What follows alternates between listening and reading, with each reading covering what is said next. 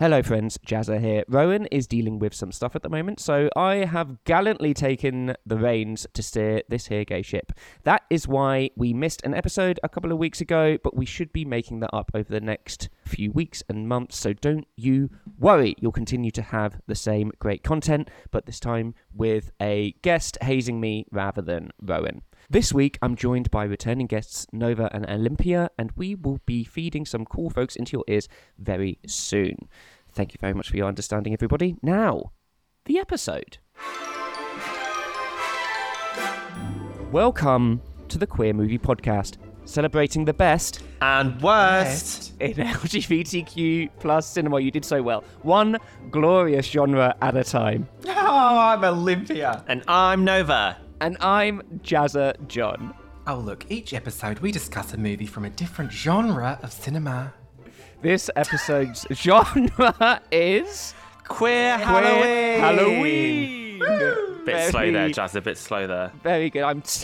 Wow, I didn't come on here to be told how to run this podcast. Thank you very much. We haven't been on this podcast before, have we? She would forget. At time of recording, the WA strike has ended, but SAG-AFTRA are still continuing to strike. So we're continuing to support the striking actors and are not covering any struck work. Luckily, A24 exists and have agreed to all of the strikers' demands. So we are going to be doing a few of their films for the next few episodes.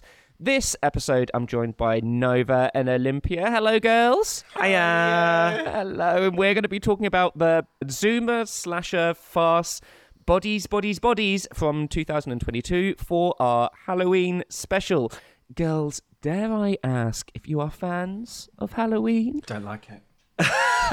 I think we're so into Halloween, it's almost to our detriment. We do so much for Halloween and we're always so exhausted afterwards. But yes, we do enjoy a spooky gay time. Overboard. I mean, we've modelled our house after the Haunted Mansion and we're quite happy with that decision, aren't we? That sounds like we built this house from the ground up. That's not the case at all. They don't know. No, not at all. You just reskin it, essentially. So I'm very happy to have Nova and Novympia back. They are a dynamic digital drag queen duo who have alliteration. Yeah, you're welcome. I did GCSE English. I know how to do these things.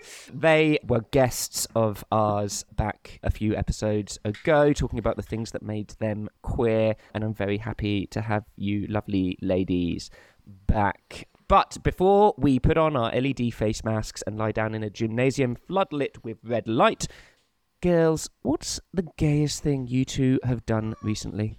Well, I just want to make a little speech here. Jazza, first of all, thank you so much for having us back on the show. I've been basing my whole week around this. Oh, listen. Oh, well, we were talking about this. I don't know. I think it's very difficult to ask a couple of drag queens what the gayest thing they've done specifically. Yeah, because where is the bar? Where do you start? So I was trying to think I guess, is gayness relative? That is the question.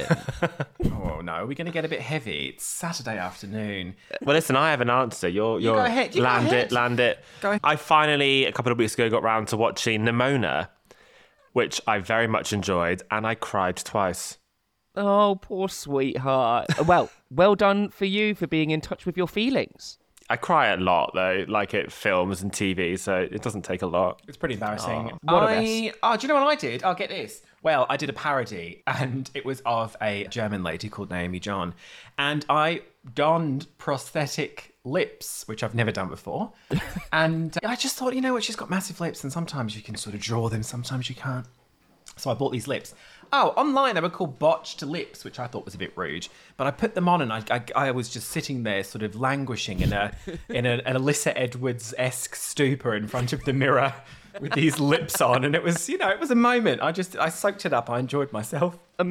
Amazing. I love the idea of you just being there in front of the mirror, taking yourself in with these ridiculous lips. I can't wait to see that video. It's not up yet, is it? Oh, yeah, it's fake fan. It's been up for a while, Zalam. Has it been up? Okay, all right. Well, no, I'm not actually that interested in the content you make. Never mind. You're meant to ask me what mine is now. Thank you.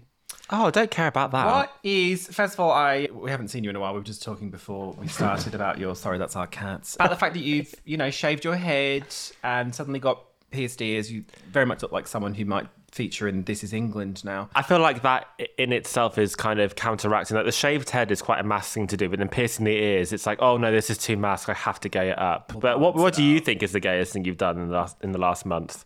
No, thank you for taking those two things away from me. Those were the gayest things that I've done in the last. I guess combined.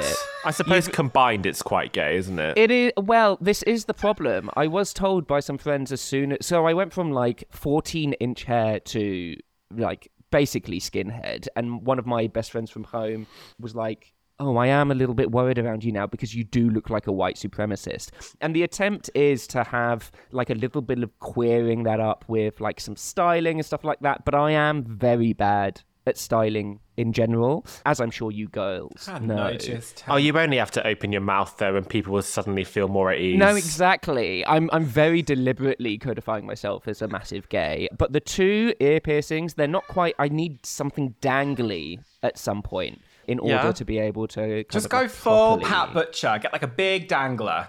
Yeah, massive dangler. Maybe a couple of giant hoops. That'll be fun. Oh, no, don't do that. I'm not sure about that. That's a bit much. You just need like a really gay like tattoo somewhere very visible, like on your neck or something. And then people will be like, oh, maybe just the word gay like on your neck. And then people will know. Gay, just stamp gay on my forehead. That'll do the job. And then people will know, yeah. Lovely, excellent. That's the least you could do, girls. Now that you look so frightening. Oh, intimidating. Very fun. We will be giving, as always, a little chat about this film's themes, specifically the nihilism of Gen Z. We'll then be splitting the film into 3 acts for your convenient consumption, of course including the party and its aftermath as one of those acts, because for some reason... that is a consistent theme throughout every single queer movie ever made. We're then going to give it a score using our patented rainbow flag method, which is more... I'm is not it looking forward patented? to actually... No, it's not patented. That is a joke. So you're a liar. I've got so many questions about this rating system. It baffles me. I'm actually really worried about getting to that point and having to explain it to you because it's deceptively complicated. Well, when we get to it, I'll explain how I understand it, because Olympia thinks I have it wrong. Well, I've already decided. Very possible, actually, knowing your 2-track records. Yeah. We are, everybody, going to be spoiling this movie. So this is for people who have seen the movie or don't care about the movie being spoiled. Spoilers. The bodies. That was quite good. So, without further ado, let's open a bottle of champagne with a sword, but being sure to swipe it away from us rather than towards us, and review bodies. Review, bodies. Luther, shush. Shush. God, it's so annoying. Stop it, or you'll go upstairs. Yeah, the cat will definitely understand that. Shush. Okay, so before we get into the actual body of this movie and the plot of this movie, I wanted to talk about something that I think Hollywood is kind of still struggling with at the moment, and that's how it portrays Gen Z. So I watched this movie twice before doing this episode, not bragging, but the first time I watched it, I found a lot of the Gen Z kind of like terminology that they were using, the way that it was portrayed, I found it very funny. As a millennial, I do like to laugh at people who are younger and less experienced than me. The second time I watched it, I feel like it's now shitting on Gen Z and like their characteristics of, for example, taking terminologies and experiences, flattening them and generalizing them and overusing them. So phrases like toxic, calling people psychopaths, invoking ableism and racism when it's not necessarily relevant to, I guess, everybody being murdered in a house. What did you think about the way that the movie showed and displayed like Gen Z as a people, as a culture? Do you know what I thought when I was watching this? Because I knew this would be kind of a conversation point during our discussion today, Chazza. And I feel like when in trying to sort of consider what makes Gen Z what they are, and obviously what the movie is trying to say that they are, which is overly kind of offended by things and, shitting on them, that wasn't really the issue I had. I just thought it spoke more to teenagers in general. I don't know if it's necessarily Gen Z that, because I certainly, I'm not a member of Gen Z, but I can remember You're Gen X, right? I don't know. What am I? I don't know. A millennial. That's the one before, isn't it? 1990, millennial. Yes, you're a millennial. Jesus Christ, do you exist in this world? I don't know anything about these things, but I can remember being overly sensitive to certain things, possibly. And I feel like I can remember my family in particular talking about an older cousin I have who is the generation previous. And there was a lot of discussion about how her and her friends were also very, very sensitive to things. I don't know. To me, it just felt more that it spoke to sort of teenagers in general being slightly on their high horse. I don't know necessarily if it's too specific to Gen Z, other than the fact that Gen Z now possibly have access to more language that other generations perhaps didn't, because now obviously Twitter is so prolific, or X.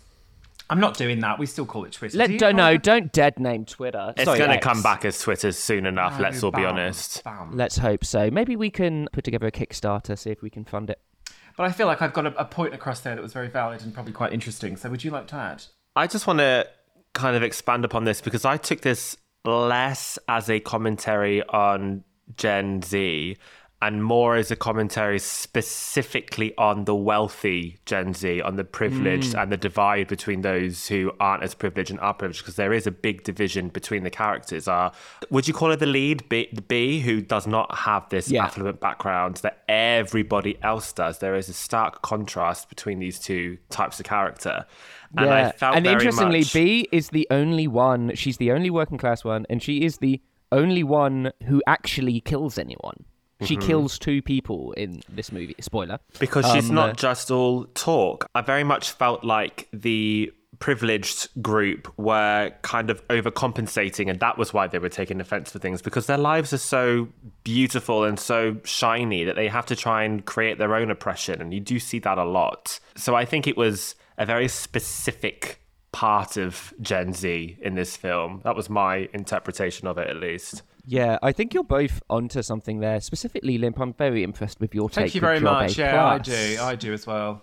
So the director, Helena Rain, described her characters as, she said, my characters are almost intellectual bullies, but a lot of the words they're using, they haven't lived. They say trigger, anxiety, ableist, body dysmorphia, mental illness. They have all of these things in their mind, but they've never actually experienced them. And I think it is true that we're representing just generally the anxieties of what it's like to be in your early 20s, to be stuck in a friendship group, maybe that you just happen to be there because of your social circumstances. You've grown up together. You haven't necessarily chosen to have these people actively around you, which is where I think a lot of that tension comes from, especially at the beginning of the movie before the bodies start falling. And I think that there's this weird thing with the way that younger generations are portrayed, especially in like Hollywood movies and stuff, because they're very rarely telling their own stories. Very rarely is somebody going to be in the position in their career in like their early to mid 20s where they're gonna be able to fund the telling of their own generation. And so it gets told by generally the older generation, in this case probably millennials. And I feel like the only time, well, not the only time, but one of the most prominent ways that an artist, a creator, has been able to tell their own generation's story at an early age is Lena Dunham and Girls. Sure. And I think that's one of the most authentic, at least where it's at its best, I think it's one of the most authentic portrayals of the millennial experience from like your early 20s, from the early noughties. And I do think, I don't know, there was part of me that thought that this movie didn't really like Gen Z very much. It felt very judgy. I don't know if you felt that at all. It felt, I mean, I thought it was funny. Is that because I'm not Gen Z? Possibly. Which someone from, like your sister, for example, is opinionated and in a good way. And I wonder if... Oh, I'm glad you added that. That could have started a family argument. Sometimes in a not good way, though. She does say some stupid things, and she is... I don't even care if she listens to this. She knows I say this to her all the time. She does fall victim to some of the pitfalls that the character Alice, for example, would fall into. Like, she'll say something because she's just parroting something and doesn't fully understand it. Less and less as she gets older. I think But I have noticed that before, and that is a hallmark of that generation. He is, and I'll tell you what I did really appreciate. Well intended. Is when Pete Davidson's character, which he was David, right? Yeah. He calls out the girlfriend for using the word gaslight, which I think is the word sociopath is also thrown around in a way when they are just because they're toxic as well. Well, toxic is a bit broader, but I think a sociopath, I mean, just because someone might be a bit of a dick, I think sociopath gets thrown around when it's a very specific set of characteristics that a person has to have, I think, to be... I mean, I'm not a it's a mental disorder. Exactly. Yeah. And gaslighting, again, as a very specific form of manipulation. Again, someone just lying to someone is not necessarily gaslighting. And just basic reverse psychology or guilt tripping is also not gaslighting. It's I will agree that I think because a lot of young people will see a word like gaslight and they'll be like, oh, if I say this, it might seem like I'm winning a conversation. I appear to be educated, I'm not winning just the argument. Posh twat who's living off Because mummy you're and daddy. gaslighting me. So Look I at my liked language. That. I liked that when Pete Davidson called her out. I can't remember what she specifically said, whether or not that was an example of gaslighting. I imagine probably not, and that was the whole point of that. No, he was, from what I remember, he just is being a dick to her. Yeah, and he that's went not on gaslighting. He went on in that just being monologue rude. to not come across very well, I remember. Like, he ended that coming across as a dick. But again, that generation is... I think Friends, the TV show Friends, came under heavy fire by Gen Z. It still does today. It's very derided for the fact that a lot of the characters are, millennials loved Friends. People loved it. But the characters are not very nice people if you really break them apart. Mm-hmm. But the thing is, I mean, Monica being completely neurotic and selfish is why it's funny. So it's kind of like the trying to separate the fact that this isn't a real person. We don't need to be like... oh, this is awful. That's the Why thing. is she being to like celebrated? them. That's the point. It's funny because They're caricatures. caricatures. Yes. And so in Bodies, yeah, all right, that character probably does exist. Not maybe in quite an extreme way as common. But that is the point. That's why it's funny. It's right? a culmination of like all the worst parts into one caricature, and you are being invited to laugh at that, or at the very least, perhaps being invited to reflect on yourself. And Jazz, perhaps. you're very on the pulse. You're very on the beat. You're very sort of woke, aren't you? So did you find this funny, or were you slightly? Do you consider yourself to be sort of humorless? Without a sense of humour. Were you funny or offended? Let's cut the crap. Let's get down to No, facts. I wasn't offended by it because I didn't think it was. I didn't think it was about me. Although I did see the character of Alice, and specifically when Alice talks about how stressful it is to run a podcast. You have to invite people and build an audience and use a Google Calendar. It is very stressful, and I've never related to a character. Yeah, but then you don't bang on about. I didn't even know you had a podcast. 2 podcasts. Actually, I do. You're spreading yourself a bit thin. That whole thing with Alice's podcast where she was ranting about that, though, I didn't disagree with her. But again, it goes back to this is completely self-imposed and self-inflicted. This is something that she could just give up. She chose to do this. This is not something that she's born with. This is not a struggle that she has to face. It's a self-imposed struggle. So again, like that really sets that kind of difficulty and stress apart from everyone else. And then she got shot in the head, so she's dead now anyway. No. Excellent. No, dead now. Excellent. Shall we go in and start talking about the plot of this movie? Go for it. Lovely. So as we go through and review the movies on the Queer Movie Podcast, we like to split them into 3 acts because honestly it makes my note-taking easier. I'm opening this first act with a classic of the genre, which is The Party and Its Aftermath. Because it literally is the whole movie, actually, and this is very often the case, the whole movie is the party and its aftermath and the consequences of that party. Anything else that you would have liked to have called this opening section at all? Is this going to be like a chronological series of sections? Then I wonder what the other 2 are going to be. Because that is like the whole film. You might as well have called the first one The Movie. And what the hell's the second two? Oh, honestly, Jazza. Let's wait and find out. out. No, excellent. No, thank you so much for playing along. I really appreciate it. We open with... I thought it was very nice that they did explicitly label this as a queer movie by having two women making out very intensely at the beginning of the film. Very sapphic. Very, very sapphic opener, incredibly sapphic. There was lots of uncomfortable eye contact and then a very quick "I love you," which seems a bit quick for me. And then the awkward pause of, you don't have to reply straight away. Well, it's a good job because she's clearly not. Yeah, so these are our two. They are going to end up being our final girls. They are B and Sophie.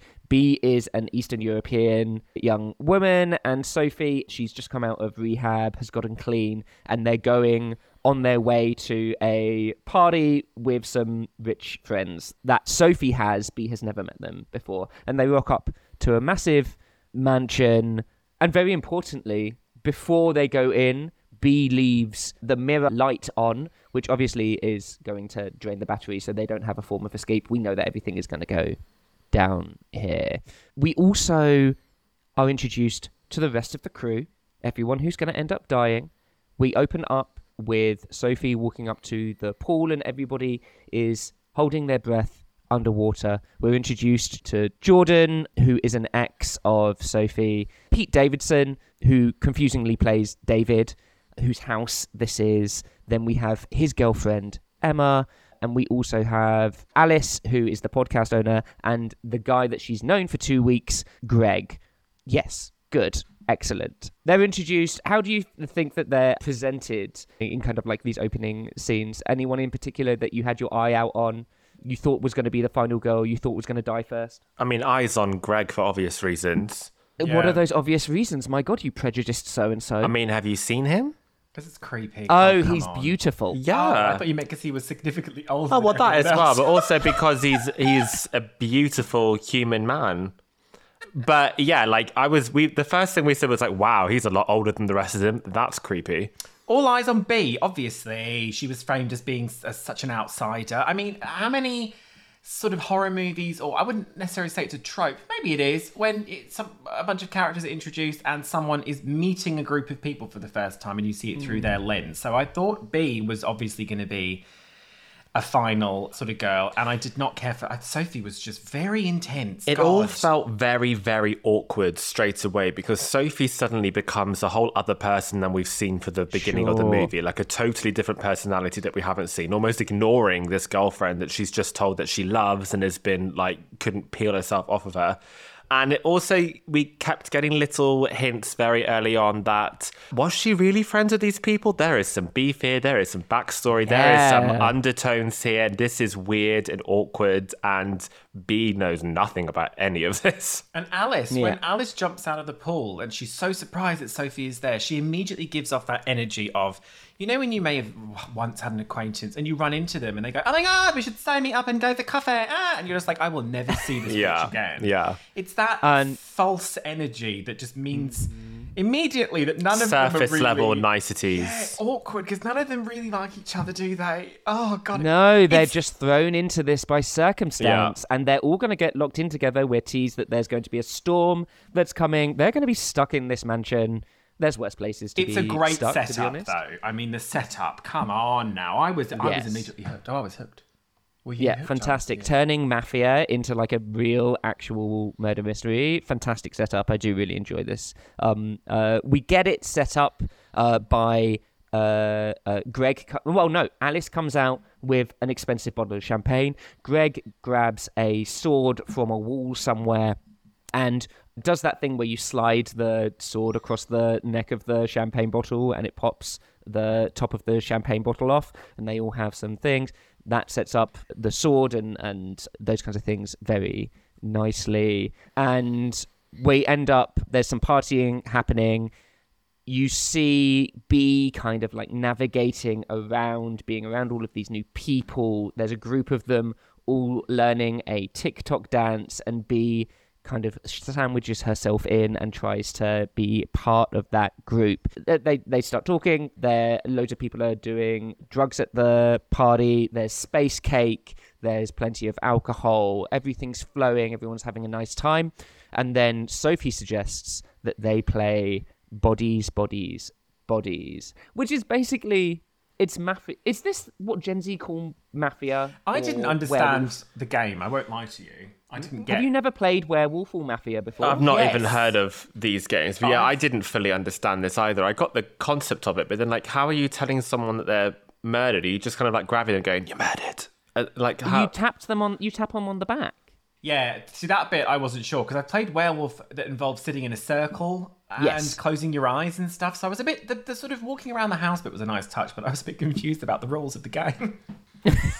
So you'd have been dead first, essentially, is what we're saying. Well, no, unless I was chosen to be the murderer.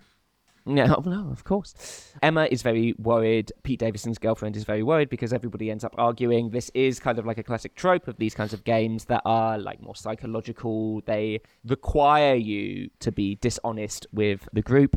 But they start playing Bodies, Bodies, Bodies. Actually, before they start playing Bodies, Bodies, Bodies, they are taking shots and slapping each other. We did not understand this. I also do not understand this. Is this a preamble to the Bodies, Bodies, Body to each round of Bodies, Bodies, Bodies? I don't know. Well, they do it every single time, don't they? Every round they were doing it, and I did not get it. It's because they were going fucking hard as well. What, I remember being, a youth and drinking, and there was one incident where we all kind of tried to reenact scenes from like EastEnders or something as some kind of pre-drinking thing where we all kind of smacked each other. And I don't think it's a Gen Z thing again. I think it speaks to how young people, when they're just drinking, everything is just so intense and so heightened. And especially if you're on coke. I just think they thought it was like edgy, didn't they? Like you just make out with anyone, wouldn't you? When you probably still do, Jazza, if you can get a look in. Yeah, no, I'm not tied down. Let's be honest. Okay, well, we don't need to talk about that now, do we? No, there's no need. Let's keep it clean, please, Your girls. autobiography would not be called Bodies, Bodies, Bodies. This was also the second or third time that the entire group looked at David and did oh my God, David, you're such a dick. Like, what are you doing? There was a few things where he had done that. And this time, it's when he just fucking punched Greg in the face. Oh my God, yes. He completely sucker punches. Yeah, which was so, like, violent and weird and uncalled for, but it was clearly just like a giant pissing contest with the men. Like he was so threatened in his own home by this good-looking guy coming in. He's clearly threatened by him. We've had it teased throughout the beginnings of the movie where he's talking about, like I think I'm hotter because I look like I fuck. Yeah, Greg doesn't look like he fucks and all of that kind of stuff. So that is planted pretty early on that there's like insane jealousy there. It's just very strange because they're supposed to be like early 20s, this group of people, right? Yeah. Apart from the one Lord of the Rings dude, but they're like early 20s.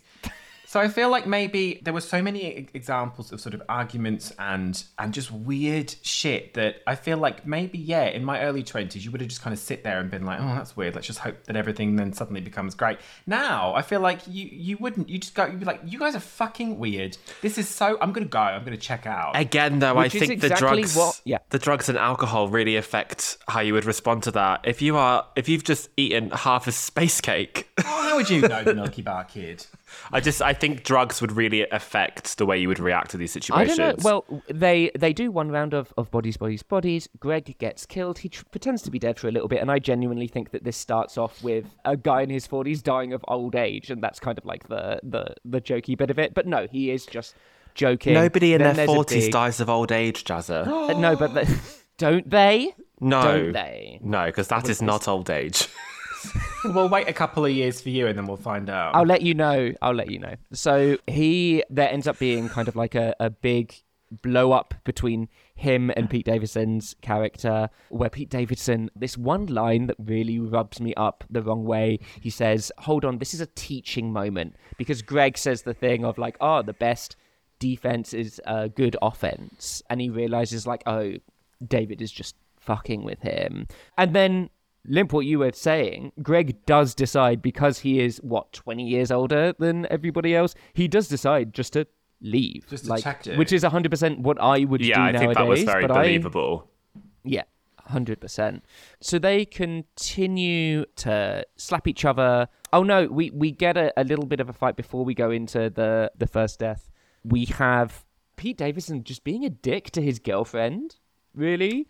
like chucking her on the floor when she mentions Max, who is another character who left the night before. We think because that there was an argument between him and David. He ends up saying that, oh, she's just an actress. She doesn't actually ever feel anything genuine, and that she just parrots stuff that she's seen online using phrases like narcissist, like this is the gaslighting monologue. Yeah, this is that bit.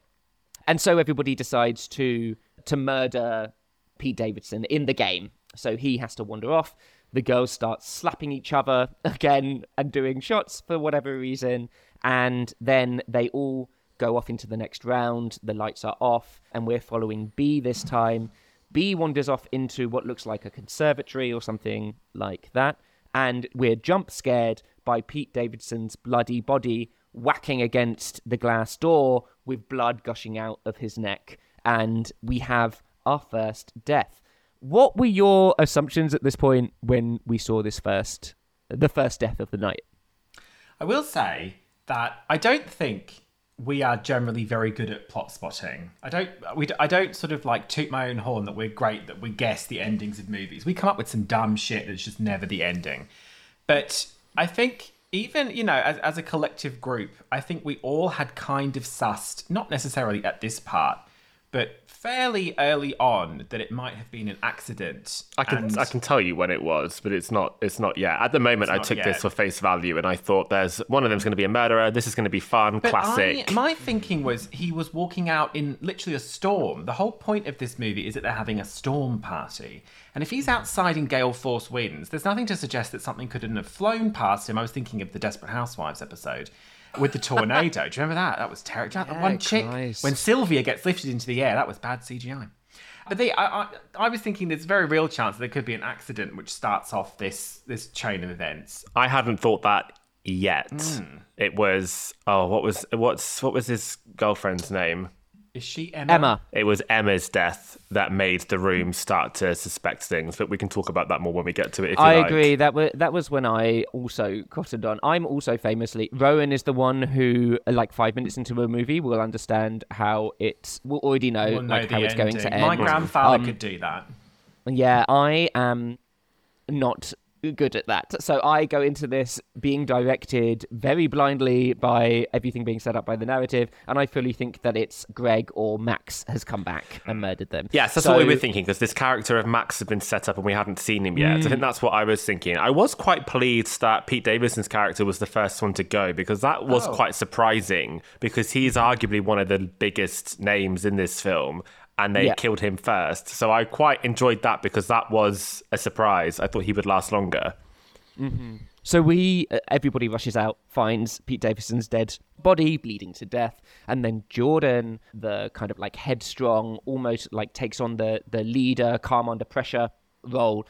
She finds the sword, the bloodstained sword, and they assume that somebody has used the sword to kill Pete. So the lights have gone out at this point. There's no reception, and it is the lack of Wi-Fi that maybe creates this heady experience and makes it even more stressful for these poor Generation Zs who are so addicted to their phones and they can't function in a world where they can. That's a really unfortunate aspect of modern movies, is that there has to be a setup, which means that there's no mobile activity. I don't know if if horror can't happen with a phone in your hand. Like no, but they also checked the landline, and that didn't work either. I think it's the same principle. I guess it's been that way for a long time, but there always has to be some kind of setup where you can't just kind of like launch into it. There needs to be some sort of explanation. I would give it credit though, because this setup was the reason for the party in the first place that brought them all together, and the reason why they were so fucked. Mm-hmm. So we find from the group, the only two people that aren't there are Max, who we don't meet until the very end, and Greg, who went to bed after having that conflict with Pete Davidson. Everyone decides to go and look for Greg, and this is where I start Act 2.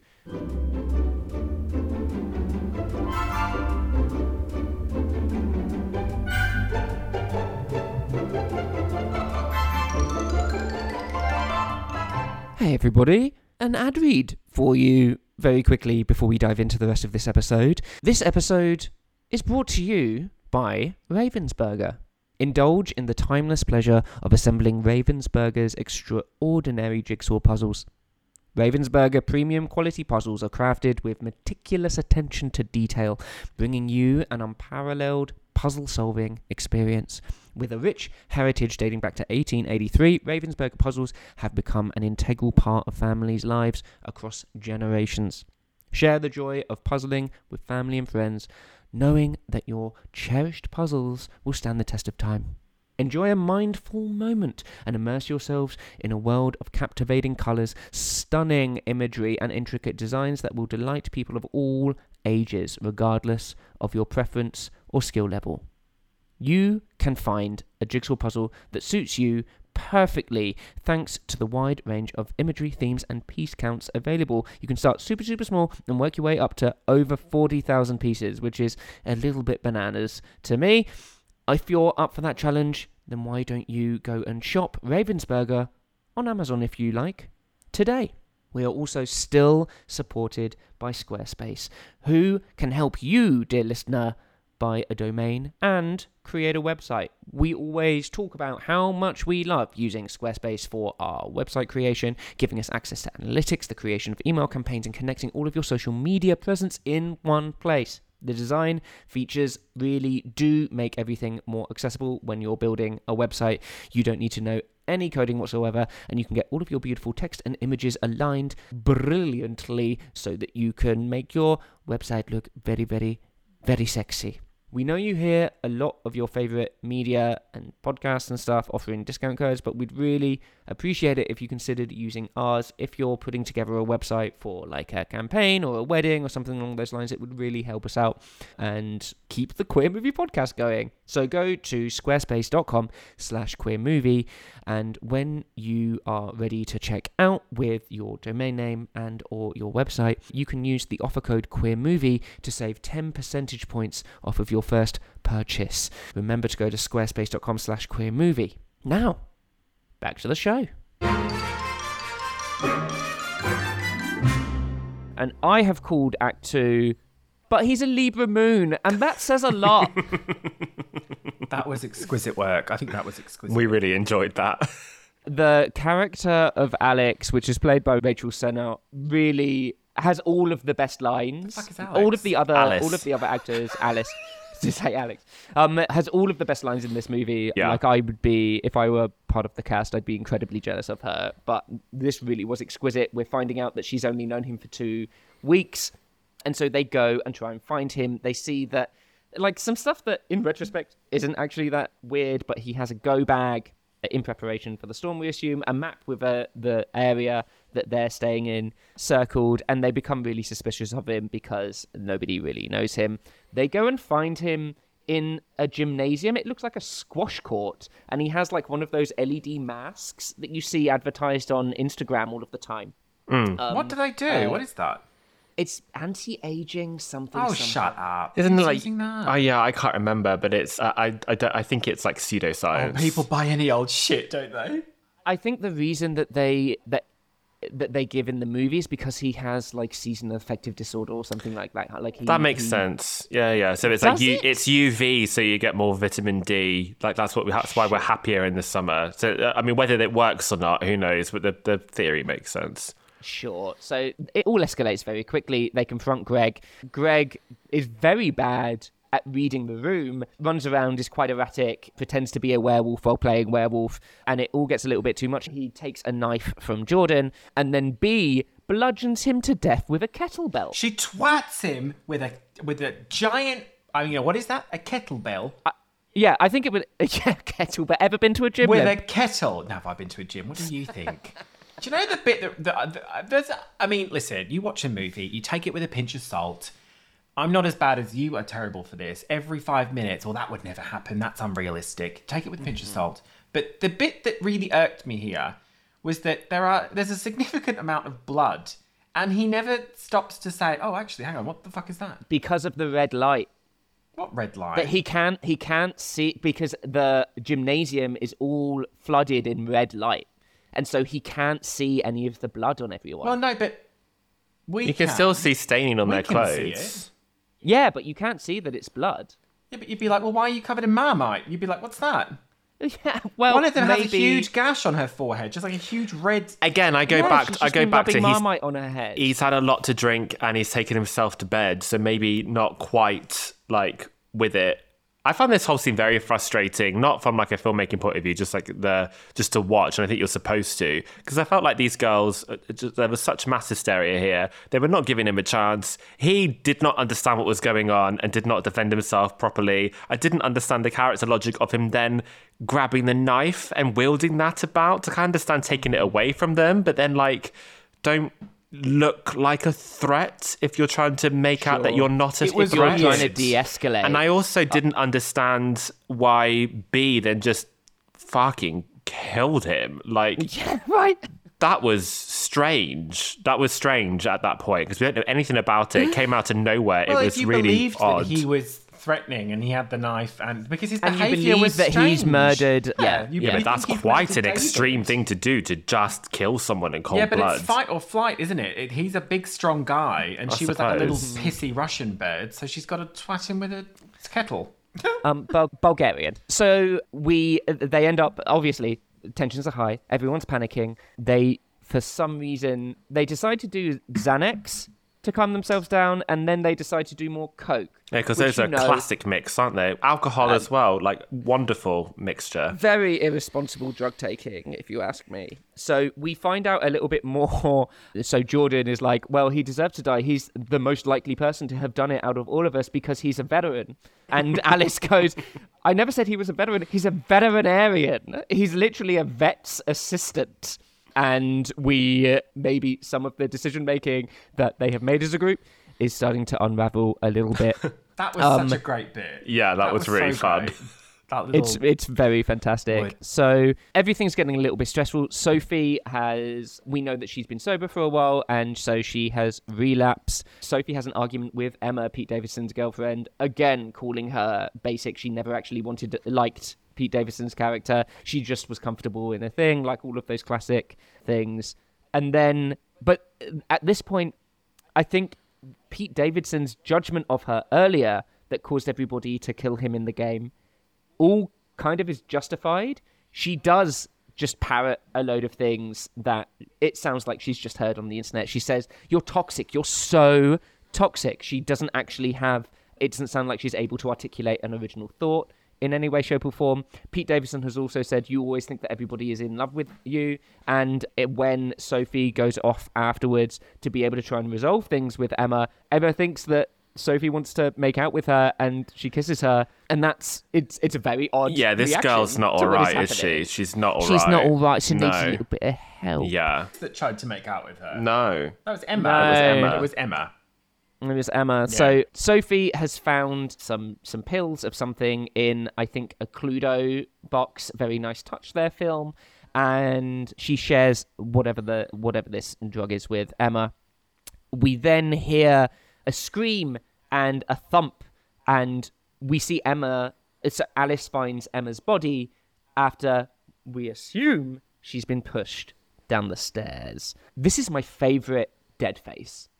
I think this is the most horrific dead face of the whole. It's good. The wound on her face was peculiar because at first glance it would seem that she was sort of attacked with something. She had a very strange, almost like an axe to the forehead type wound. I imagine that she'd hit her head on the banister. Yes, but I feel on the banister or the skirting board. Yeah, the skirting boards. It was nice that there was a little room for questioning that, though. Yeah. They can't completely let you know it was an accident. This was the moment, though. We watched with two friends, and this was the moment where one of our friends said, oh, this could so all just be circumstantial. It could all just be circumstantial accidents, and they're carrying on like idiots.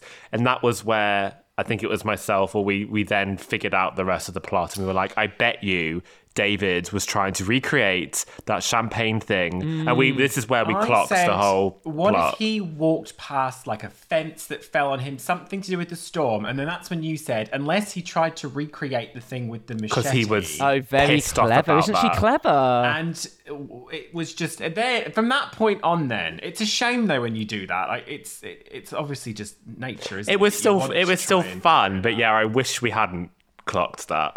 Did ruin it a bit. It was because the blood splatter looked so much like she had fallen down the stairs. Oh, like the staircase. Yeah, right. Like the Netflix one. Do you remember that? So the rest of the group. So we now only have Jordan, Alice, Sophie, and B who are remaining. Everybody else, there's the doorknob. So everybody starts turning on B because she is now the most unknown quantity in this group, and they chuck her out into the hurricane, where B ends up finding some underwear of Jordan's in the car, suggesting that Jordan and Sophie have hooked up again. There's a weird thing between B and Jordan throughout this as well. I don't know if we've touched on that, but they have a vibe, and it's really strange, especially when we learn about like Sophie and Jordan's history. The fact that Jordan is like kind of coming on to B, and B kind of seems to like it is strange. She sniffs the panties. I'm sorry to be so. Yeah, she also has a moment with her bra. She it's sniffs just the like panties as if to be like, well, I don't recognise that scent. No, this is where I enter into the third and final act, and I have called this act. Don't call her a psychopath. That's so ableist. Yes, well, quite right too. quite right. So B finds the underwear and then sees Jordan getting a gun from a drawer that is owned by David's parents. She crawls in through a giant dog flap. That's a weird like a dog flap. Tunnel. That was very weird. It is very unsafe. Rich people. Rich people, it's going to make you very easy to rob, but I guess if you're rich, it doesn't matter. This is also where the idea that maybe there was a killer, maybe it was Max, because it has set up the idea that actually anybody could have accessed this house at any time. Yeah. Jordan confronts B when she returns to the rest of the group and says, I Googled you. I couldn't find anyone who graduated from the university that you said that you went to at the same time. And then it all unravels. B has kind of like lied a little bit. She only went to this college for one semester. She doesn't have the job that Sophie thinks that she has. So there has been dishonesty there, but it's because she was trying to put up a front because her life is maybe not as stable as the rest of the cast. B explains that she's had a hard time because her mother has borderline personality disorder. And then this really is where the Alice character peaks, and I was sad that we lost her at the end of this. Alice says it's so important to talk about mental health, and I've never told anybody this, but I have body dysmorphia. And then everything just starts unraveling from this point.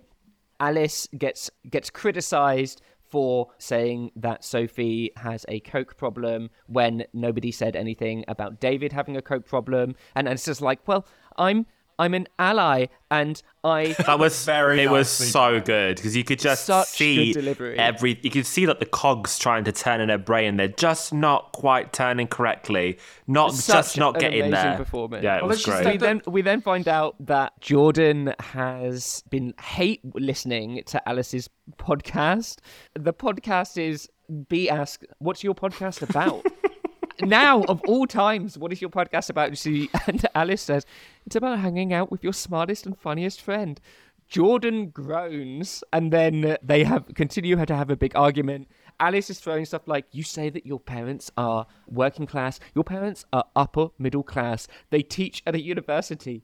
Jordan says, it's a public university. And then Jordan decides to shoot Alice in the leg. Quite right, too. I would have done the same thing. This argument specifically, though, shows, again, why I think this is a specific type of Gen Z, because they are arguing about who's, like, more... the most oppressed. Yeah, who's more privileged.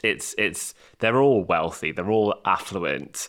And exactly, they're all looking to be oppressed. And I don't think your average Gen Zer would necessarily have these kinds of arguments. Well, certainly not to that degree. And Alice flip-flopping the amount of time she does. She can't decide who she's actually offended more at. And every time someone brings up another point, she immediately goes, oh my God, and then she changes to having sympathy for them. And I think, though, it's egregiously irritating. It's a sign. Shot her on sight. Alice is kind of like a representation of the rest of the group, because the rest of the group are also all so hypocritical. They all flip-flop. They're all bitchy behind their backs, but they kind of do it in more of a sly way. And Alice just doesn't have the wits about her. She wears her heart on her sleeve.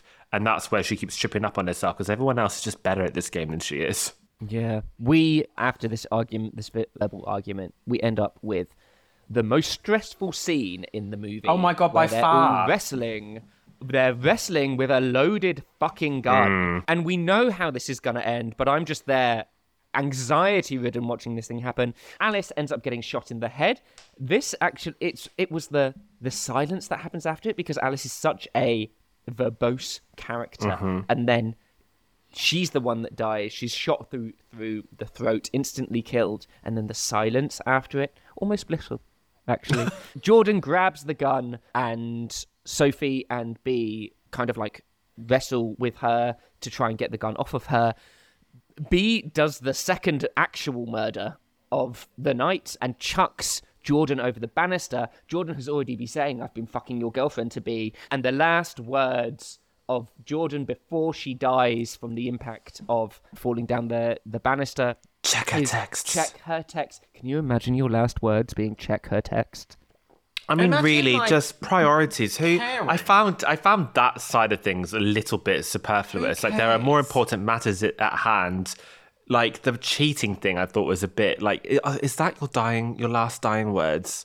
Check her texts. Oh, they're all just so vacuum. Oh, they're just yeah, what would your last words be? Like world peace? Balenciaga! Washing machines live longer with Calgon!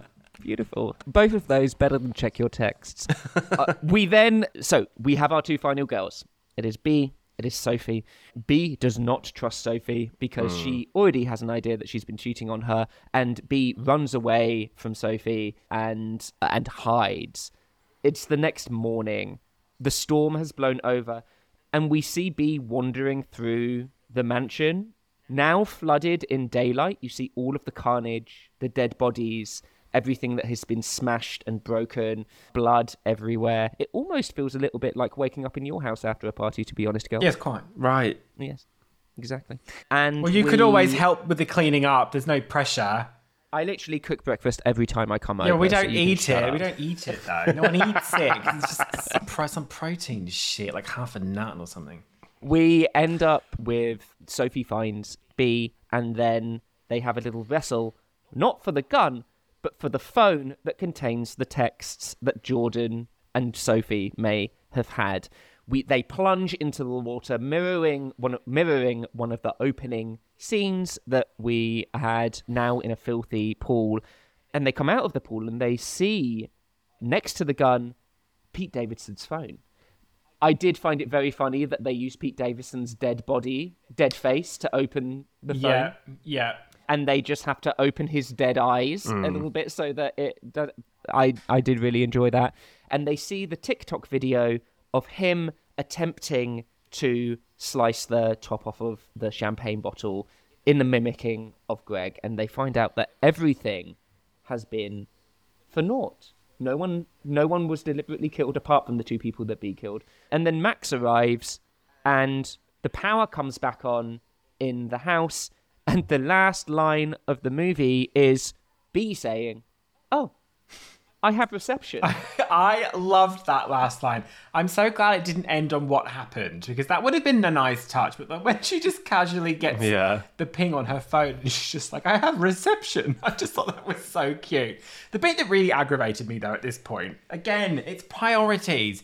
If she's wrestling the phone away from you, do you need to look at it? Yeah, you already know. You already know. When on. she threw that phone away, you don't need to go after That's it. all the proof you need. You don't it's need so to. But also, like, there are several bodies in this house. You yourself have bodies. You have killed 2 people. Unless, why is your immediate priority that this girl has cheated on you? I don't understand. Unless, of course, that there was any kind of thought in her mind that Jordan and who was the one? Sophie. And Sophie had been in cahoots somehow, because we had a small discussion at some point about if it wasn't an accident, are those two secretly like on doing something together? They might be in on it together. That would have been cooler. But you might sort of conceive that she's trying to look at the phone to find out some other information that isn't to do with cheating. But that bit was a bit, could have done without that. And the phone's, I don't know, the phone's working so easily as well in the mud. I know that's just a little tiny bit. Well, some of the newer phones, aren't they? They're good at that. I don't need a new one, actually. Yeah. Mine's quite old now. I struggle to open mine when it's not muddy and dirty, so I should probably get a new one. All right, Christ alive. So that is the end. That's the end of the movie. we're now going to go in and rate this movie and see if I'm actually able to. No, I'm actually quite worried about me having to explain how this works. So, shall I tell you how I understand it, and then you correct me? Yeah, go on. So I take it as there are 6 colours, so we're like rating it out of 6, but we're like assigning each point a specific colour according to like how we think it aligns with the film. So we could say like, oh, I give this a 3 out of 6, but which specific 3 are we giving? Yeah, that's exactly what it is. Oh my God. We're using the 6-barred rainbow flag. Broadly, each of those colours do already have meaning assigned to them. So red means life or sex. Orange is healing. Yellow is sun. Green is nature. Blue is harmony. Purple is spirit.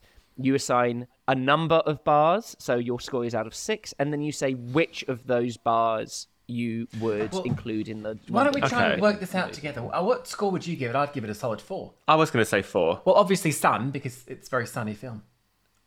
I don't think I would. Actually, no, I think I would give it sun, because that was such an important thing at the end when we see everything in daylight.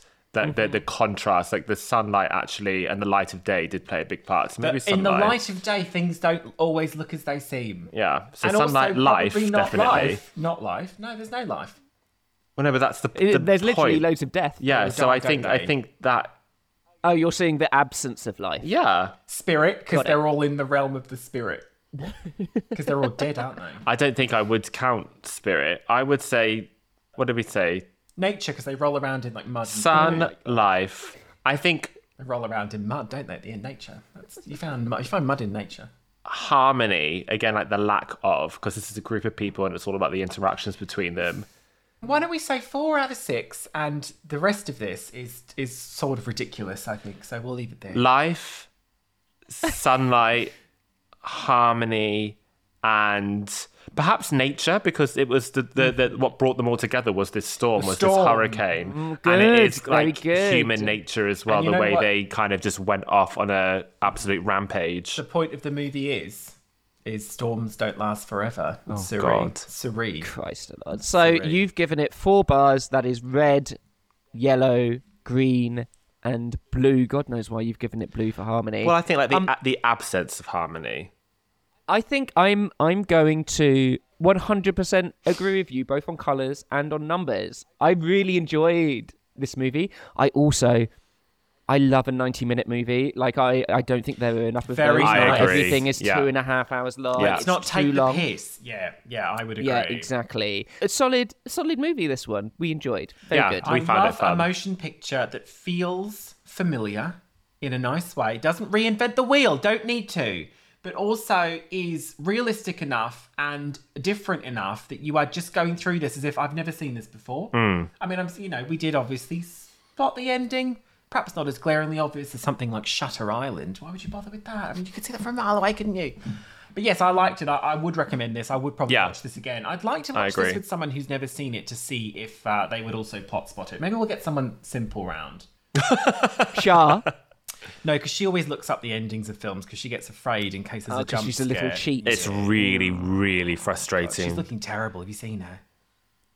We once downloaded a digital copy of a film, and Novympia actually edited the title card out with a different name before we watched it, so she couldn't Google the ending to the film. Yeah.